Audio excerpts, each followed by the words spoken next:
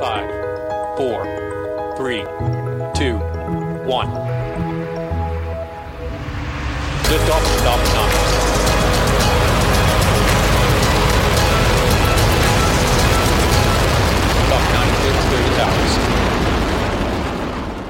My guest today is Jessica West of Project Plowshares, who is the project manager for the annual Space Security Index.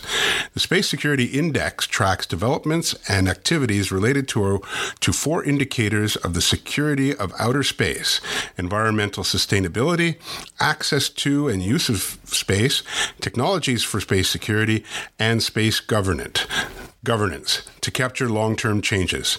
Today, we'll discuss several topics from the latest Space Security Index, including space debris, commercial space, space-based military system, and other important issues. As well, we'll touch on the recent release of Canada's new defence policy. Welcome, Jessica, to Episode 3 of the Space Q podcast. Thanks for having me. How about we start with you providing our listeners with an introduction to the Space Security Index? When did it start? Why was it started? Who's involved? That kind of, the basics. That's a great question. This is a fantastic project that was started 15 years ago. The brainchild was really the Department of Foreign Affairs in Canada, who at the time was concerned about stagnation over the ability to adopt new international policies to prevent the weaponization of space. You have to remember we were only a few years out of ideas such as Star Wars in the United States, and at the time Canada was considering whether or not to participate in U.S. ballistic missile defense, which consistently has this idea of a space-based component that comes and goes over the years but is always in the background. And the idea is that this project would be used to start thinking about the security of outer space and ways to prevent weaponization, which is a long-standing Canadian goal, in a way that could bring everybody on board. And so the project started with a definition of space security that was used to bring everyone around the table. And it's focused on the security of space rather than the security of individual actors in space. And this means the safety and sustainability of operations in the space environment.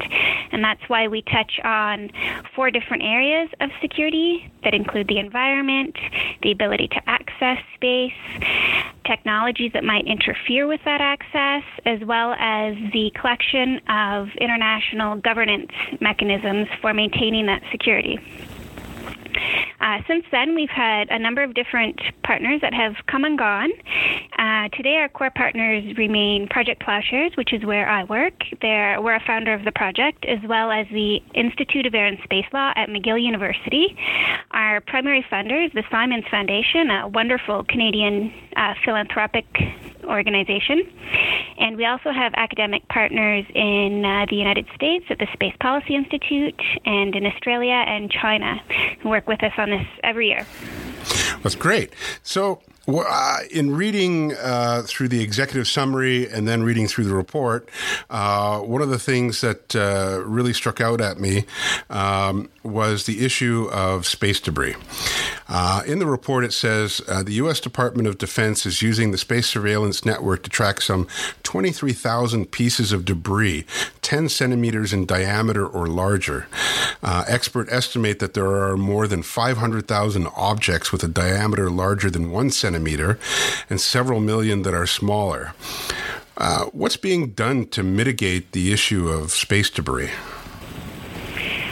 Well, there's an organization called the IADC, and I'm not going to give you the spelling out of that acronym. I'm having a hard time thinking of that off the top of my head. But basically, there's a collection of lead space agencies that got together in the 1990s and drafted best practices towards limiting the amount of debris that is a result of active space missions. And so everything that goes into space ultimately creates some sort of debris, either through the launch vehicle and its component parts, or ultimately the satellite at its end-of-life term. And so these guidelines were meant to stop what at the time was a rapidly expanding collection of debris, and they were adopted as well at the United Nations, and all countries ideally should be following these practices. They're also being promoted more rigorously for new and emerging space actors through organizations such as the UN Committee on Peaceful Uses of Outer Space, where the mitigation of debris is one of the key foci of current efforts to draft long-term sustainability guidelines for the space environment. So the IADC, which is the Interagency Space Debris Coordination Committee, and I had to look that up, that forum, is it actually an effective means of dealing with space debris? I think as a mitigation approach, it's been quite effective. I would say that debris mitigation is really the high mark of outer space governance in the last decade or so. It was actually tasked by the United Nations to draft these mitigation guidelines, and hence they were adopted by the UN itself. I would say a key challenge, though, is that a lot of space debris isn't created by routine space operations. And so the most serious events that have caused significant amount of debris in very popular orbits were the intentional destruction of a satellite by China in 2007, as well as the collision of two satellites in 2009. And it's really events like those that have the potential to really create dire circumstances in space. I think the IADC and the international space community have been fairly good at raising this issue, particularly following the Chinese satellite destruction. There has not been activities like that since, and I think there's much greater awareness today of the impact that such intentional destructive activities can have on everybody who operates in space. New issues, however, that are coming up include things that I think we'll touch on later, such as mega constellations, and there's a sense now coming out of the IADC that current guidelines may not be stringent enough going forward if huge numbers of satellites are going to be deployed in the near future. And these are satellites that might not have as long of a lifetime as some of the other larger satellites that we're used to. So we'll have to wait and see, but I anticipate there will be efforts to rethink some of the guidelines going forward, and I think this would be the most appropriate place to do so. So you mentioned the Chinese anti-satellite test that was conducted, which created an inordinate amount of space debris. So you're saying that it seems that the space community has basically put a message out to China through the various organizations that this isn't the type of behavior that anybody wants, and you seem to think that message has been received and that we may not see another anti-satellite test from them anytime soon? To be fair, China is not the only country who experiments with anti-satellite technology, but I think for countries that rely heavily on outer space, such as China, the United States, Russia, European countries, Canada, the idea that some actions you could take for self-defense could have long-term self-defeating consequences is clear, and I can't promise there won't be conflict in space. That's one of my key objectives, though. But I think there is certainly a wariness towards undertaking activities that would cause debris to this extent again. The amount of debris that remains in orbit from that test is still significant, and it's going to be there for a very long time. So that brings up my next point, which is, it seems to me we have two issues in terms of space debris. We have the debris that's there, and then we have debris that might be created going forward. So let me ask you about the debris that's there now, because I think this is a critical thing. For some of that debris, through time, it will eventually have their orbit degraded to the point where they wind up being re-entering the Earth's atmosphere and burning up. But there's a lot of debris there. How are we going to deal with it? How should we deal with it? I think prevention is going to be key. And my sense is that as use of outer space continues to intensify, active debris removal will probably be a necessary next step.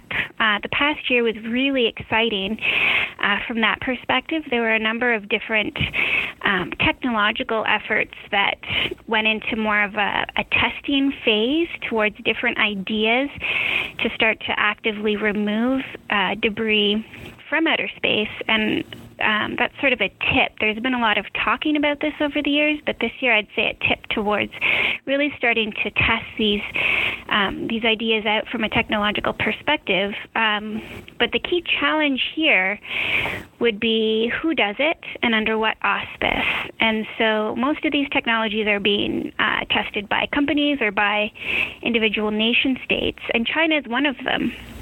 And yet, as soon as you develop a capability where you would be able to physically remove something from outer space, something that is uncooperative, and so concerns start to rise about, well, how else could this technology be used? And by no means are these weapons programs, and yet the security implications mean that I think for something like this to be successful in the long term, there will need to be political transparency, technological transparency, some sort of international agreement on what should be done, how and by whom, and probably also an economic rationale. These aren't cheap missions, and there's really no market for selling space debris at this point, and so how it would be paid for is another question that I think will have to be answered at some point before it progresses, but it's on the table, at least from a technology perspective. So you've already talked about what was going to be my next question, which was who's going to pay for it, and the answer is we don't know at this point, but it seems to me that space debris is an ongoing issue that's been around a long time, and that especially in the last several years at least, I'm hearing more and more about it. But I keep hearing lots of talk, but not much in the way of action. So, I mean, how soon do you think do we have to start dealing with this in a real sense in terms of actually, removing debris? And there's also a legal issue of the debris itself. Can you actually touch the debris? Because if it's owned by country X and they have, let's say, some sort of proprietary technology or whatever, they just don't want anybody to touch the debris. How do you deal with that? I'm not a lawyer, so I have no idea. But again, I think this is something that will have to be sorted out, probably not even at the IADC. It would probably have to take place at a multilateral setting, such as the UN Committee on Peaceful Uses of Outer Space. That committee has been really fantastic in the last few years in terms of their efforts to tackle some of these really challenging policy questions and to set and agree to unanimously best practices in space. But through that forum, and they also have a legal subcommittee as well as a technological subcommittee, I think those questions would have to be answered. You'll also have to keep in mind that not all debris would be proprietary, and so some of the debris is pieces of rock and shattered components of space things as well. And then there are the larger pieces that are defunct satellites and whatnot. I did see an interesting presentation recently that was talking about ideas to create a market in GEO for space debris, somehow being able to retool or revamp older satellites and so forth. Again, there's legal issues about who has ownership, and I don't think there's ever been really transfer of ownership in terms of satellite usages. But I think what is promising is that so many people are talking about it and they're getting creative in their thinking. Hi. So moving on to another aspect of the Space Security Index, and you touched on it earlier, which was collisions. According to what I read in the 2016 report, there have been four collisions in the last 10 years. At the same time, there are currently over 1,400 active satellites in orbit. We now are in a new commercial era where we have companies like OneWeb, which is just about to begin manufacturing its small satellites for its new constellation, and SpaceX, which is also planning to put up its own constellation. And I should tell our listeners that these are not small constellations of, let's say, 3 satellites like Canada's RadarSat constellation mission, which is going to launch next year. These are constellations of literally hundreds of satellites to start with, growing into thousands. So we're talking about going from 1,400 active satellites now to maybe adding several thousand more satellites in the course of the next 10 years to that area already. What does this mean in terms of mitigating space debris by making sure that these satellites don't, obviously the odds are going to be higher that there might be more collisions. So from a policy perspective, how are we going to deal with this? Yeah, so this issue of new satellite constellations, which isn't a new idea. It was proposed in the 1990s, but didn't really go anywhere. So some people are still saying this is an if, but if these huge constellations are launched, we're talking about a 4-fold increase in some of the popular orbits, I would say in the next 5 years.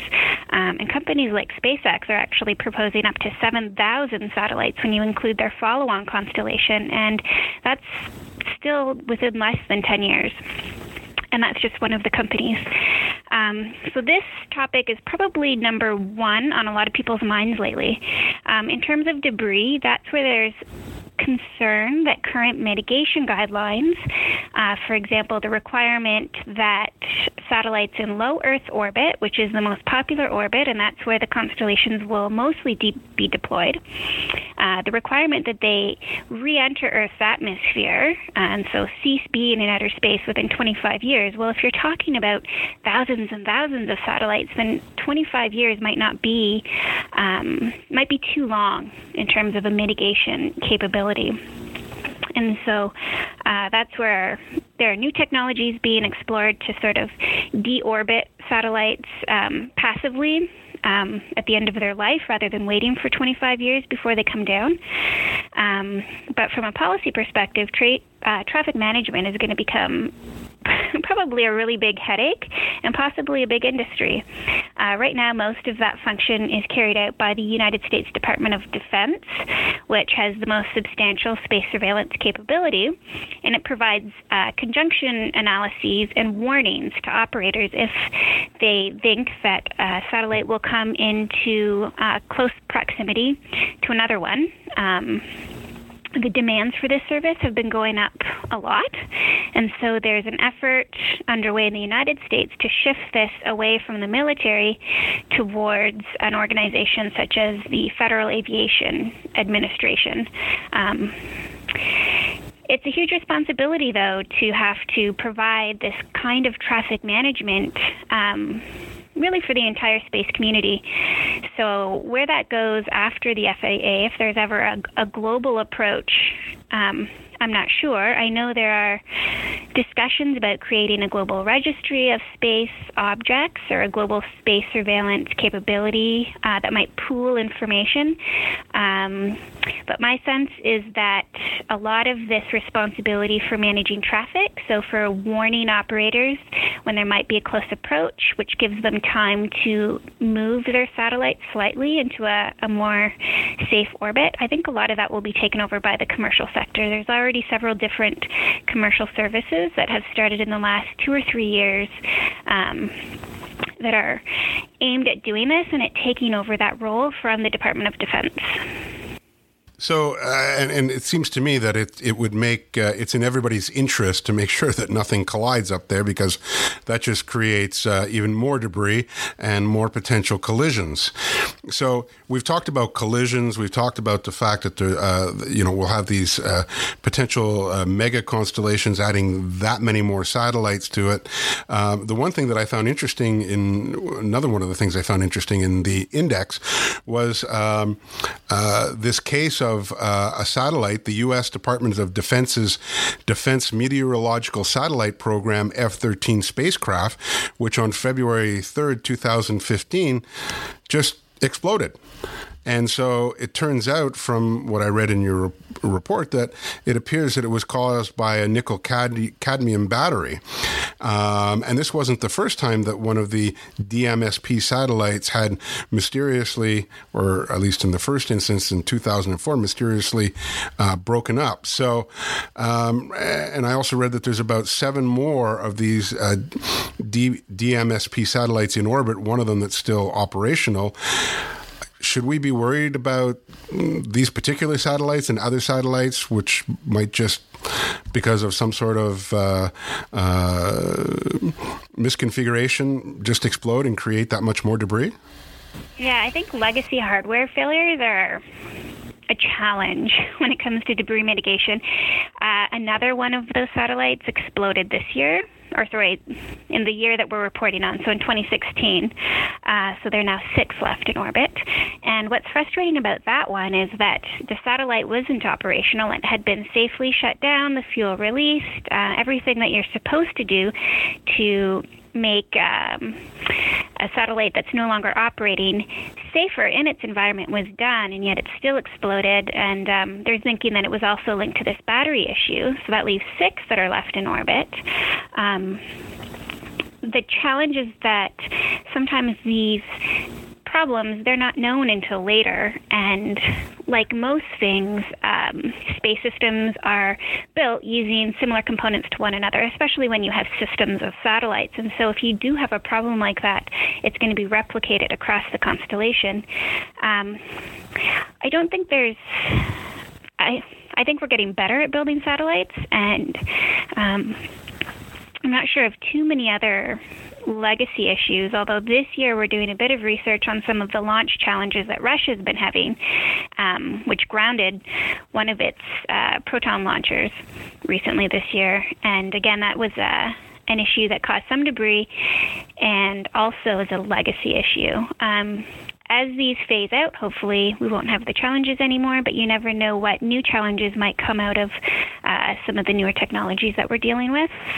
I think CubeSats, though, are another big issue that are top of mind in terms of a debris challenge. They're not the large military satellites of the past, but rather these smaller systems that have a mixed track record. I think I recently read that about 18% of them are dead within a week of reaching orbit because they're something that are launched by universities as well as militaries and civilian space agencies, and so the build quality and technology that goes into them vary significantly from user to user.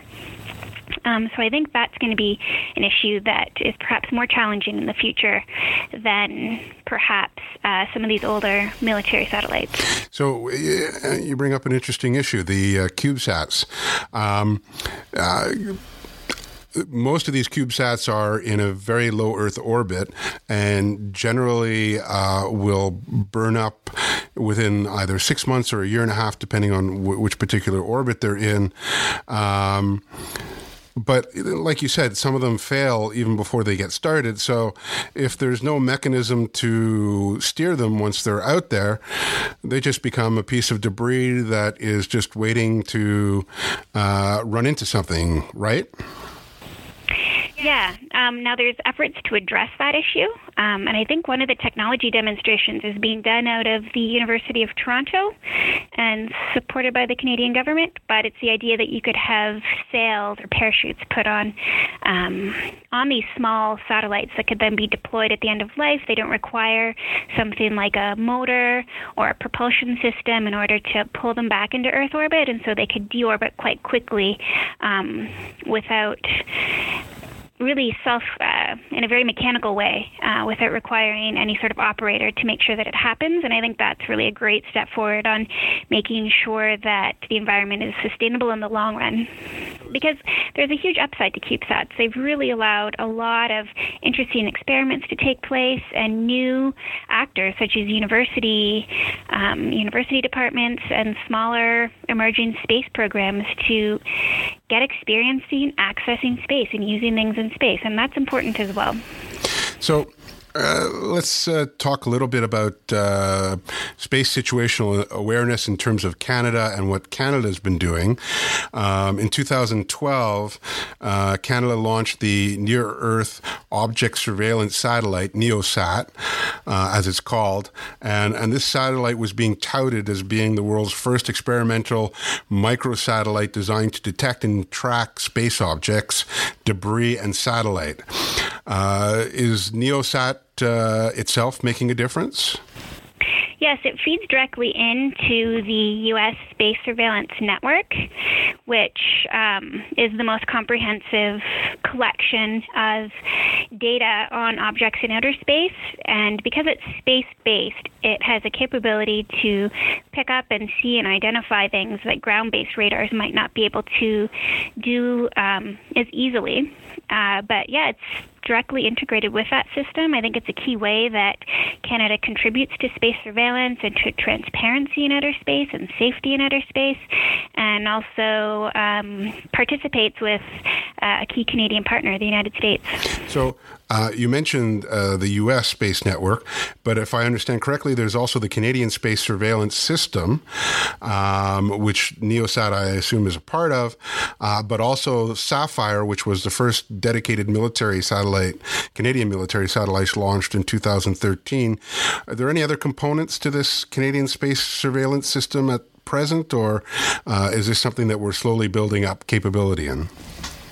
I would say this is something we're slowly building up capability in, and not independently, but also in cooperation with key partners, such as the United States, but other partners that participate and that are developing sort of integrated approaches to this would include traditional military partners such as Australia and the United Kingdom. And so Canada, the United States, Australia, and the United Kingdom work very well together on this topic.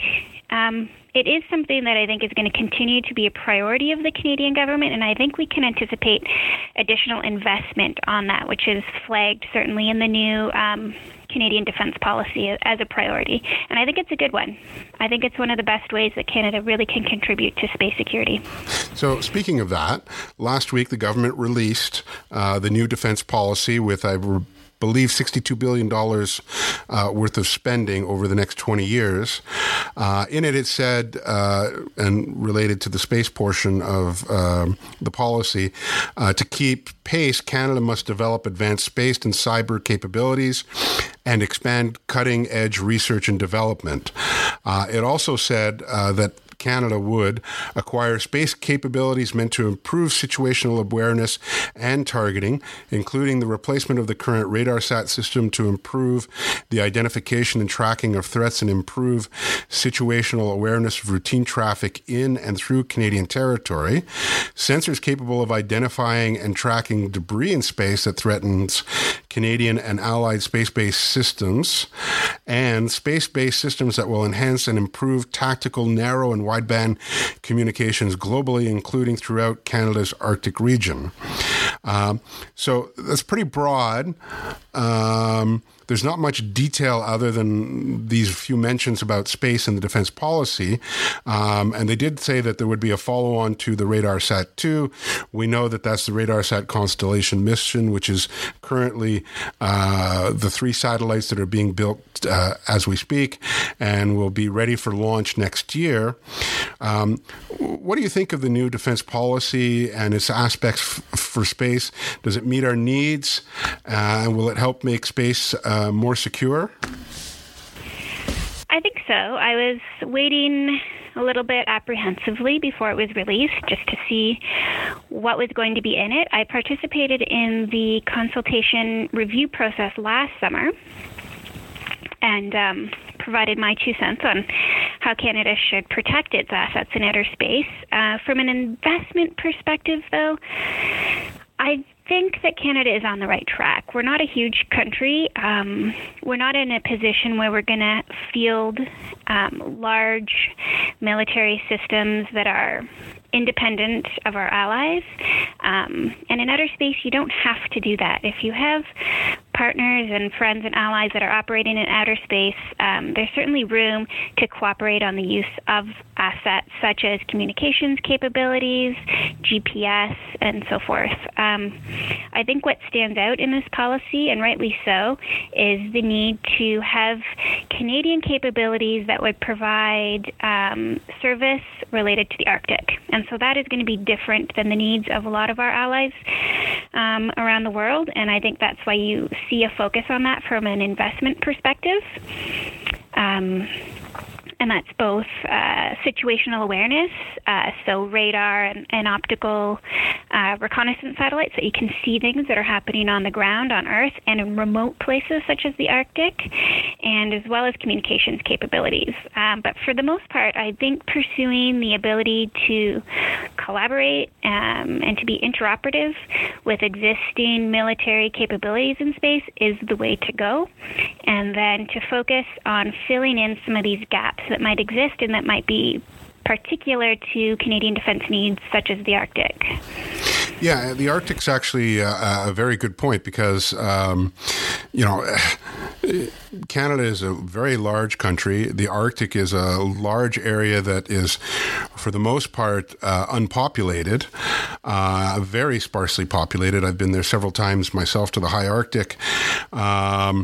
And a few years ago, or several years ago, there was a project called the Polar Communications and Weather Concept, which was this constellation of 2 satellites that would have provided communication and better weather data.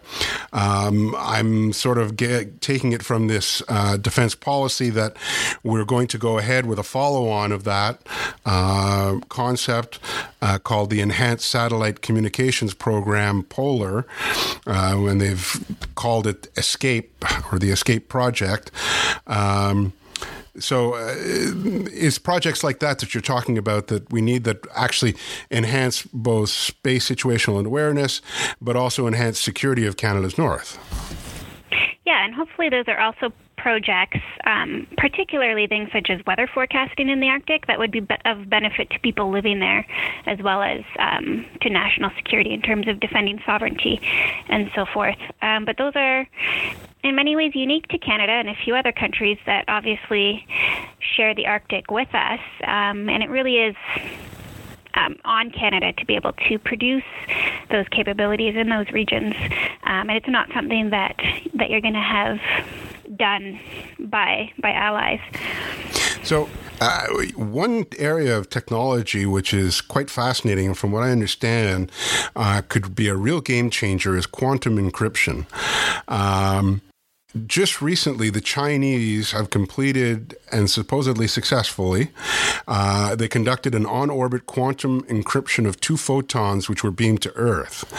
And of course, the premise for this is that, and I suppose it has both good and bad, depending on your perspective. But from the positive side of things, we're worried about satellites getting hacked. With quantum encryption, I understand at this stage, it's essentially unhackable. So in this year's budget and in previously, Canada has been interested in quantum encryption. Where you're based in Waterloo, Kitchener-Waterloo area, obviously we have the Perimeter Institute of Theoretical Physics. You also have the University of Waterloo's Institute of Quantum Computing, and they're working on the Quantum Encryption and Science Satellite KeySat mission. Do you see Canadian efforts in quantum encryption yielding results that will help in securing satellite communications? I would hope so. Because I'm in Waterloo, I hear a lot about the work that's going on in quantum. I can't explain it. We might have to ask Prime Minister Trudeau to do that again. But I've heard it's a game changer in terms of the ability to interfere with the transmission of information. And that really is the weak underbelly. I mean, they say space is the weak underbelly of militaries, but the satellite communications are the weak underbelly of those space systems. And interference with those communications is ongoing. You don't hear very much about it, but it's the most prevalent way in which sort of interference or denial of capabilities and other troublesome activities related to space security unfold behind the scenes. And I think the ability to secure the transmission of data would be incredible. And it would really be a step towards a resilience approach to protection, which is something that the Canadian policy also highlights. And I think Canada is really bang on when they focus on this as an approach to enhancing the security of Canada in space, because it's really the only way to go. I mean, I know the policy is called strong, secure, and engaged. But in space, it's really hard to be strong, but you can be smart. And I think quantum is a really smart way of moving forward on protecting satellite communications and the really sensitive data that is relayed by them. So I've got a couple more questions, and then we'll wrap it up. Okay. In your in the index, you talk about radio frequency, spectrum, and orbital positions as one of your themes. Can you tell me a little bit more about what's going on in the radio frequency spectrum, which is a concern for security? Sure. Again, it's hard to explain technically since I'm not a technical person. But basically this section deals with what are considered the natural resources of outer space. And those are the things that we use in order to be able to operate. And radio frequency is something that is a limited resource. And with growing use of outer space, there's more demand to use the portions of the radio frequency spectrum that are available from outer space. And when you have too much crowding or overuse, you run into issues of interference, and that can take up a lot of time and energy from companies to identify sources of interference and to sort it out with other operators, and that's beyond the challenge of intentional interference, which we cover in another section. Every 4 or 5 years, the World Radio Communications Group of the International Telecommunications Union gets together to sort through new allocations and policies towards radio frequency use. The last one was in 2015. I think this is becoming more of an issue, again, going back to the question of proposals for very large constellations of satellites. Most of these are actually to provide broadband internet service, and so they are communications satellites. And generally, communications satellites are located in geostationary orbit, and obviously there are communication services that are provided on Earth, terrestrial services, and there's sort of concerns and trepidation that there might be greater interference by having these satellites use some of the same radio frequency bands while operating in low Earth orbit. Again, it's a technical challenge. There's a lot of technical solutions being proposed beyond divvying up different bands for different uses. Some of the new proposals coming out by companies like Boeing for their constellations talk about making use of new areas of spectrum that space operators haven't been using in the past, things like Q-band and V-band. So we'll see where that goes. And then there's also technology being developed by organizations like DARPA in the U.S. military to use AI as a way to identify where there might be excess capacity in a certain frequency spectrum and to basically take a smarter approach to using it and making sure that it's used more efficiently, which would, again, allow more users to operate more securely.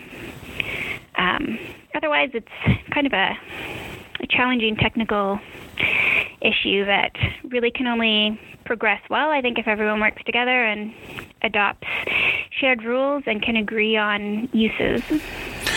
So I suppose that goes to my last question. Countries independently set national space policies. Canada is in the midst of evaluating a new space strategy that is supposed to come out this month. On the international, I mean, we're getting close to the 50th anniversary of the Outer Space Treaty.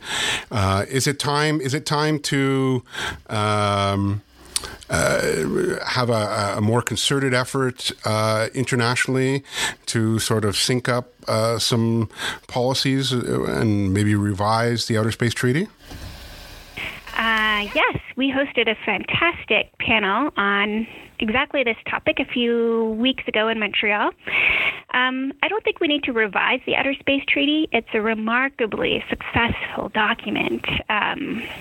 And it's aged very well, but there are questions to be sorted out legally at the global level. And I think, going back to your point about national policy, one concern that I would have, and I think that comes out somewhat in the index, is the growing importance of national policies to govern outer space compared to inaction at the global level. And so you have a number of countries that are adopting new national policies on things such as the extraction of resources from outer space. That includes the United States, and now we have Luxembourg, and I've heard the UAE is also in the midst of drafting its policies.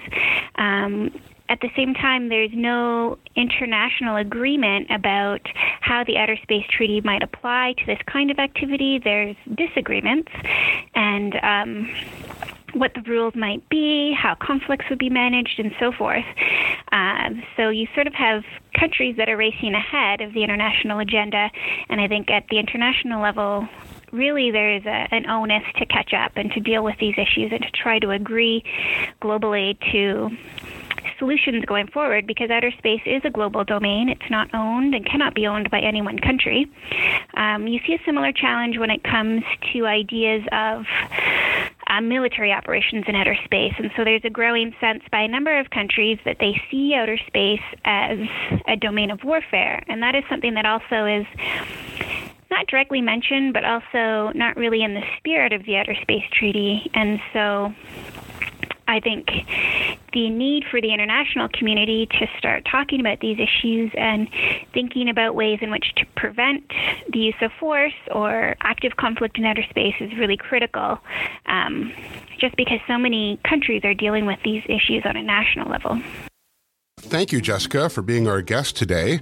It was a pleasure to get your insights onto this very important issue. I hope that at a later date, we'll be able to get you back on the show to keep discussing some of these issues. Yeah, thank you for having me. This has been fun. And I'll just let you know that the Space Security Index 2017 version will be released early this fall by the end of September. So that might be a good point to touch base and to raise awareness about our work. That's a wrap on this episode of the SpaceQ podcast. If you have any comments on this episode, you can email me at podcast@spaceq.ca, or you can post them on our website at spaceq.ca, where you'll find an archive of each episode. You can also find SpaceQ on Twitter at Canada in Space. If you like the show, please subscribe to us through your favorite podcast app. If you use iTunes, please consider rating the show and writing a review if you're so inclined.